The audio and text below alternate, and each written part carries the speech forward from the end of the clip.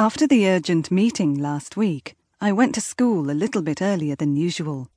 The taxi arrived. There was only one seat left, or actually there was no seat left, but some space that 2 men and 1 woman made for me by sandwiching my body between a man and the door.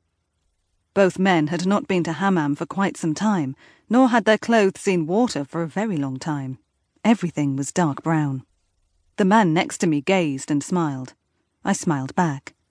I looked at him, asking myself, could the layer of dirt possibly be working as extreme sun cream protection? He was wearing a baseball hat along with a very heavy, 4 sizes too big for him, filthy-looking jacket and a mucky pair of trousers. He eyed at me again and said bonjour. With his bonjour came a beautiful smile which uncovered his intact, perfect white teeth. Owing to the poor dental hygiene, cigarettes and massive sugar intake, to catch sight of a man with intact teeth here was almost like spotting a tiger in Africa. If only someone gave him a good scrub and some decent clothes to wear, visually he would make a great candidate for a husband.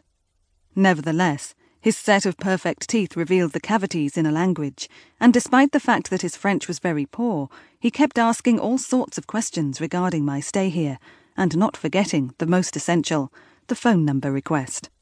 This terribly smelly and rather sweet man got off the taxi with me, welcomed me in Morocco, wished me good luck, and walked off.